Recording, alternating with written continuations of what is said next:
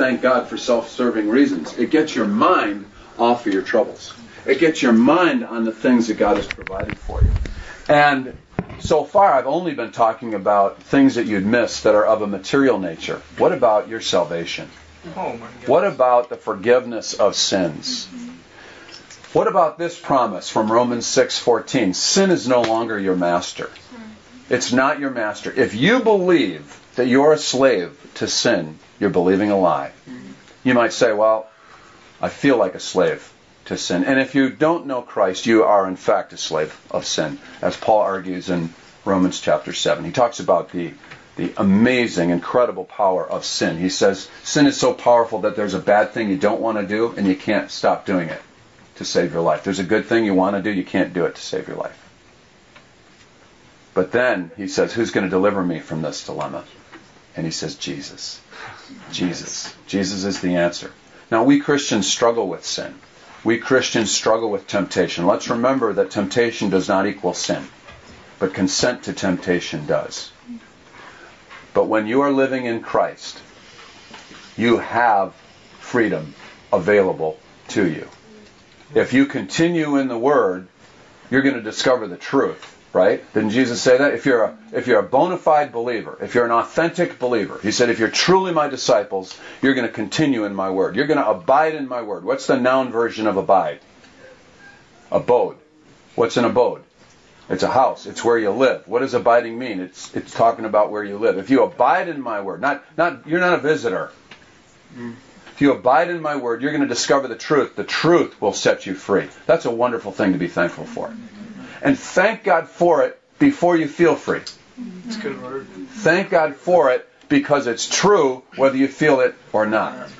When I was a young person, there was a movement where, a Jesus movement, just like you're experiencing now. And this brings me back in time to see people in your generation worshiping God with great intensity, praying passionately, hungry for the Word. It's fabulous. And I remember one of the things that my generation was a little, excited about was buttons.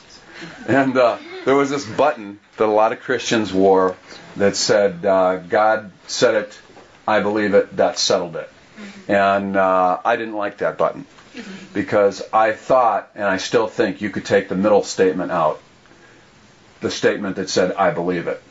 Because I'd rather say God's Word says it, that settles it. Whether you believe it or not, God's Word is true. It's forever settled in heaven. That's right. And you can have what God's Word says experientially. Wow. Let's remember, when you study the Bible, there should always be a so what added to what you're studying. When you study Romans 6:14, sin is no longer my master, God wants you to have a theology of that. He wants you to have a biblical understanding of that, so that you can have a biblical experience of that. Isaiah 2:3 says, God will teach us His ways so that we can walk in His paths. God doesn't want me to just have a theology of freedom. He wants me to have an experience of freedom. So think of all the things that God's Word promises you, even if you have not yet experienced them. Go for them. Don't settle for less. And one of the ways to begin to move toward the experience of biblical truth is to write down what God's Word says is true about you. God's Word says you're a child.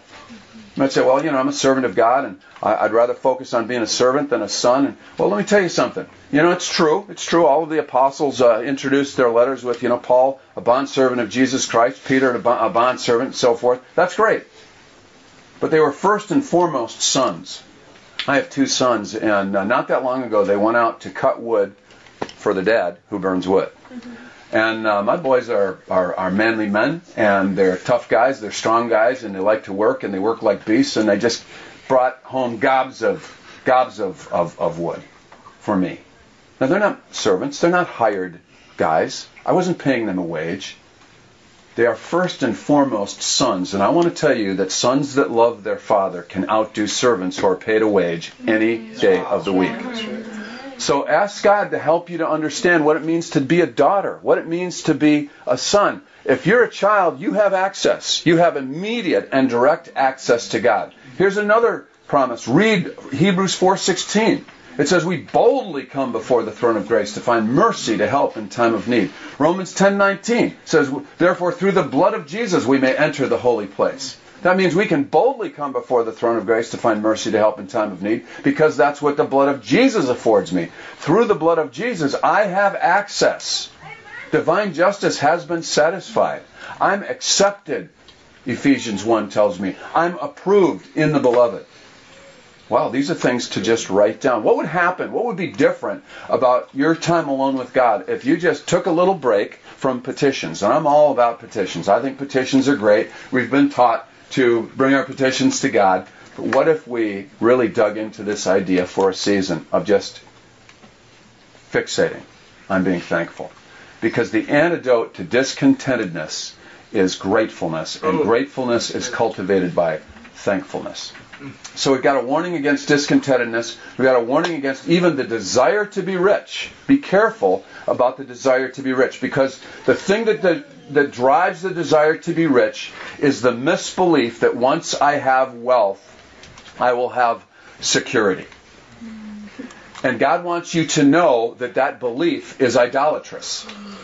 God wants you to know that He's the source of your security. And do you know that your default response when you face any problem is to go to your first source of security?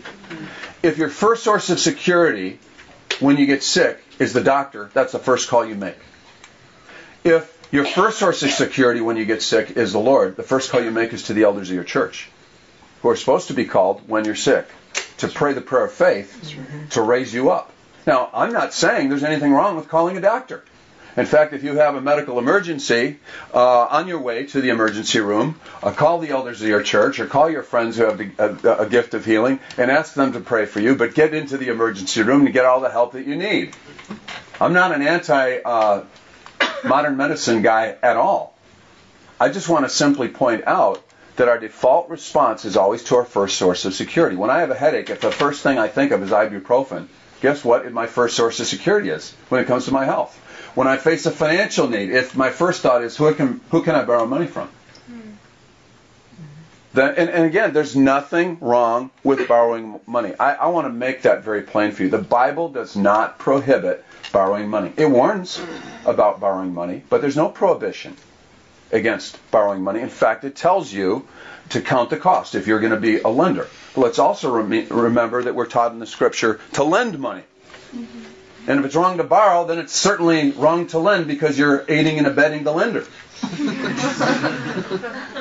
Plus, and you're going to have to correct me because it just escapes me. I think it was Elisha the prophet who told the widow, go borrow vessels. And God multiplied the oil. The oil that filled the vessels, that was multiplied in the vessels, was sold, and she was able to pay off her creditor. So I don't want anybody here to feel any shame if you've borrowed money. I'm not saying it's wrong. I'm saying, what's your first response? Does this make sense? Yes. Okay. So we have a warning against discontentedness. We have a warning against the desire to be rich, because that desire is based on the misbelief that once I attain wealth, I will have security. And God wants us to know He's the source of our security. We have a warning against the very love of money. The love of money equals greed. Let me say something to you. God is not anti-wealth. He's anti-greed. Rick Warren has articulated it very well. He said, God gives affluence for influence. My personal belief is that God wants to increase your standard your income, not so much to increase your standard of living as much as to increase your standard of giving. That's right. So then we have a warning against the deception of finding security in wealth. And we also have a warning, look at verse 17, that things are not against the idea that things are not to be enjoyed. Right. It says, we're not to set our hope on the uncertainty of riches, but on God who richly provides us with everything to enjoy. In the Christian church, it seems that we tend to land on either extreme of any teaching. We seem to be hyper-prosperity people or anti-material people. And the more familiar you are with the Bible when it comes to the subject of money, the more you will stay away from either of those extremes. God wants us to hold on to all of the warnings and all of the promises. The Bible does say the blessing of the Lord makes a person rich and He adds no sorrow to it. It does say prosperity is the reward of the righteous. And if you look up the Hebrew, the word in the Hebrew for prosperity means prosperity. The The Bible tells us that the prototype of a New Testament believer, Abraham, was made rich by God in silver and gold and livestock. God is not anti-wealth. He's anti-greed. And God plans to transfer the wealth of the nations to his people. There's just piles of promises that teach us this. But he's not going to transfer the wealth of the nations into the hands of people who are looking at wealth as their source of security and their source of life. Because no matter how much you have, God wants us to know you and I are not owners, we're managers. 100% of what we have belongs to the Lord. And so we need to say, Lord, what do you want to do? What do you want to do with your money? And we want to be careful that we don't adopt a non-biblical attitude about material things so that we say, you know, granite countertops are not very spiritual. Snowmobiles, not very spiritual. Or no way God would have you as a believer spend $120,000 on a car. He just might have you do that. Let me tell you why. There are people on Lake Minnetonka and elsewhere, there are $1 million homes around here who need to be reached with the gospel. And people, almost without exception, are led to the Lord by people in their social circles. I'm not in those social circles. And that's just fine. I'm in the social circle where God wants me. But there are people that can afford $1 million home and are called to live in $1 million home. The man who led Chuck Colson to the Lord was a multimillionaire CEO of one of America's largest corporations. He was in place to make an impact on Chuck's life. If you don't know who Chuck Colson is, best-selling author, advisor to President Nixon, and ended up going to jail back in the days of the Watergate scandal, although I don't think he was personally implicated in that scandal. But my point is, we need to be very careful about the judgments we make about people's standard of living. And we need to be saying, Lord, if this person has the means to live that lifestyle and the calling to live that lifestyle, then help them to represent you in that lifestyle very well. So, God wants you to know things are to be enjoyed, and there's a warning against any idea that would undermine that. Now let's just talk a little bit about some of the instructions, and then we'll wrap things up. Okay. Verse 11. Paul tells Timothy, after he's just warned him about the love of money and the desire to be rich and the deception of finding security in wealth, he gives him some instructions. You could also call these warnings. But he tells him to flee. In the original language, this can actually be translated to run in terror from. Flee these things. Flee from the love of money. You know, I don't know about you, but I'm washing my hands more than I typically wash my hands. I've got that little gel, antibiotic gel that kills germs that I carry around in my car because of that H1N1 thing. I mean, yeah, I believe God, if I get infected, God could perform a miracle, but why not be as wise and as prudent as I can be? I'm a lot more concerned, however, about fleeing the virus of the love of money. Flee these things, you man of God. It would apply to women. Flee these things. Pursue. We're told to pursue certain things. Righteousness, godliness, faith, love, steadfastness, gentleness. Then we're told to fight. Fight what kind of fight? Yeah, the good fight of the faith. What's that look like? Well, it's a learning curve, isn't it? Yeah, and God will show us. And then we're also told to keep the commandment, verse 14. Unstained and free from reproach. You know something that obedience is important to God? The word obedience and the word belief are used interchangeably in the book of Hebrews. And the word unbelief and the word disobedience are used interchangeably in the book of Hebrews. See, I believe in this statement, and it's not original with me. I believe that faith alone saves. But I believe that faith that saves is never alone. You see, James 2:26 says faith without works is what? Dead. Yeah, it could also be translated faith without corresponding life change or corresponding action is dead. Jesus said, if you love me, you will obey me. 1 John chapter 2, verse 4, it says, anyone who says, I know him, but doesn't obey him, it says he's a liar, and the truth isn't in him. I was teaching a group of about 60 college students who really love God.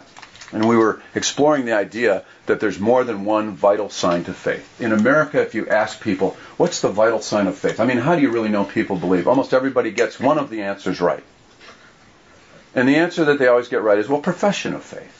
You know, you believe in your heart, you profess with your mouth, Romans 10, 9, and 10 say, and you're saved. Right on. I mean, but think about various things in the material world that we... That just means I've got 3 minutes. Okay. Keep going. That we recognize as life vital signs, right? Brainwave activity, pulse, heart rate. Are you breathing? And if somebody doesn't have those vital signs, a medical expert will say, okay, who's calling it? Somebody say, okay, he's dead. 12:25 a.m. He's dead. Nobody on the scene says, oh, judge not. Who are you to say he's dead? Nobody says that. There's no vital signs the guy's dead. Right? Well, there's more than one vital sign of faith. It's actually possible, according to Titus, to profess to know God, but by your deeds to deny God. In Matthew 7, 21 to 23, Jesus said, many are going to come to me on that day saying, Lord, did we not prophesy in your name? Did we not cast out demons in your name? Did we not heal the sick in your name? And you'll say, I never knew you. You practiced lawlessness. In other words, you were chronically, willfully disobedient. So I had asked the students, I said, when we looked at the first passage, the 1 John 2:4 passage, if anyone says, I know him, but doesn't obey him, he's a liar and the truth isn't in him. I said, well, so is there another vital sign of faith? And you could feel the tension in the air. And people, I could tell they were choking over this reality. And I said, is what you're reading unclear or is it uncomfortable? And nobody said anything. I said, I think it's the latter. I think it's the latter. God's Word is so simple, you need help to misunderstand it.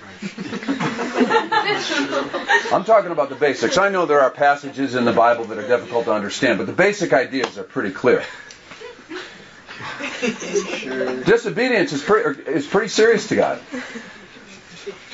Because when you're disobedient, you really, God bless you, don't have a disobedience deficiency, you have a love deficiency. Jesus says, if you love me, you obey me.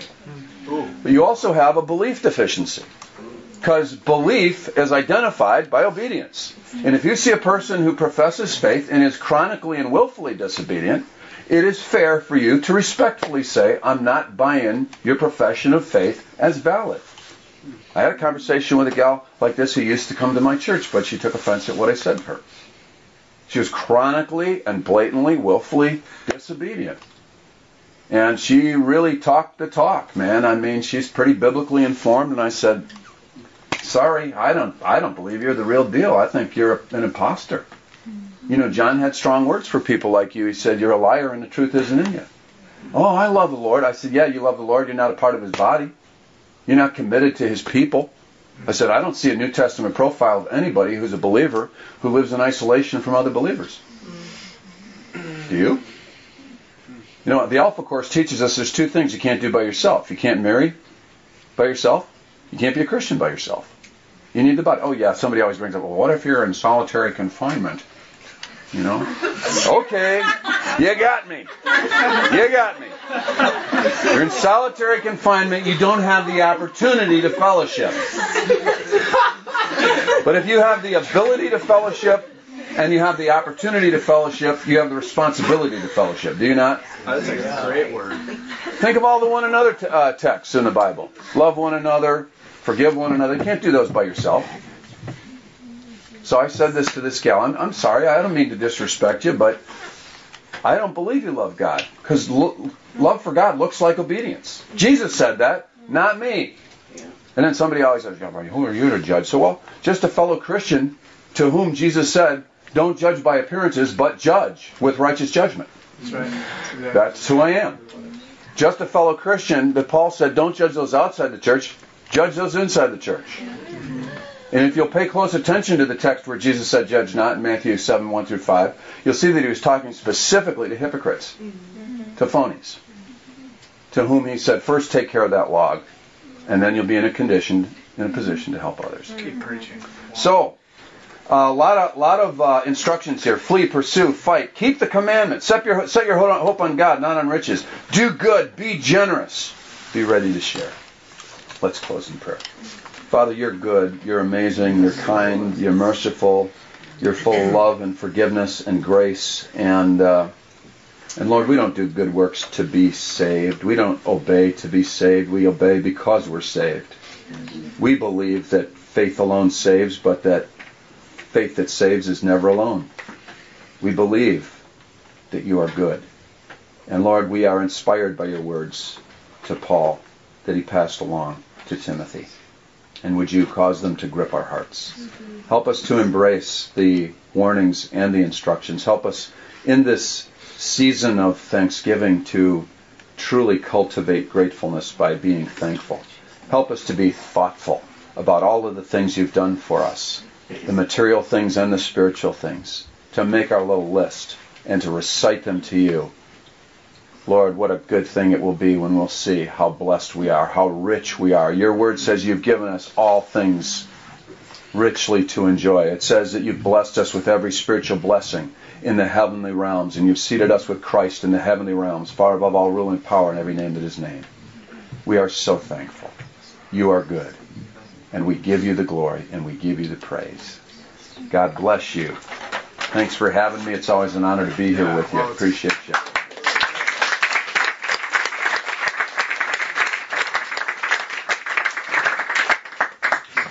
Wow. Thank you for that word. Well, now this is going to turn into a prayer room in here, and we want to just encourage you to get in groups of like 2 or 3, guys with guys, girls with girls, and pray this word into our hearts, that we would be people that trust in the living God and store up those riches. And I'm still just being impacted by that word. It's so good. And then there's going to be food out there and fellowship. And just a reminder, too, that there's an offering basket if you feel so led to give. To Communitas goes to the food and missionaries and all sorts of good stuff. So yeah, break on 3. Break.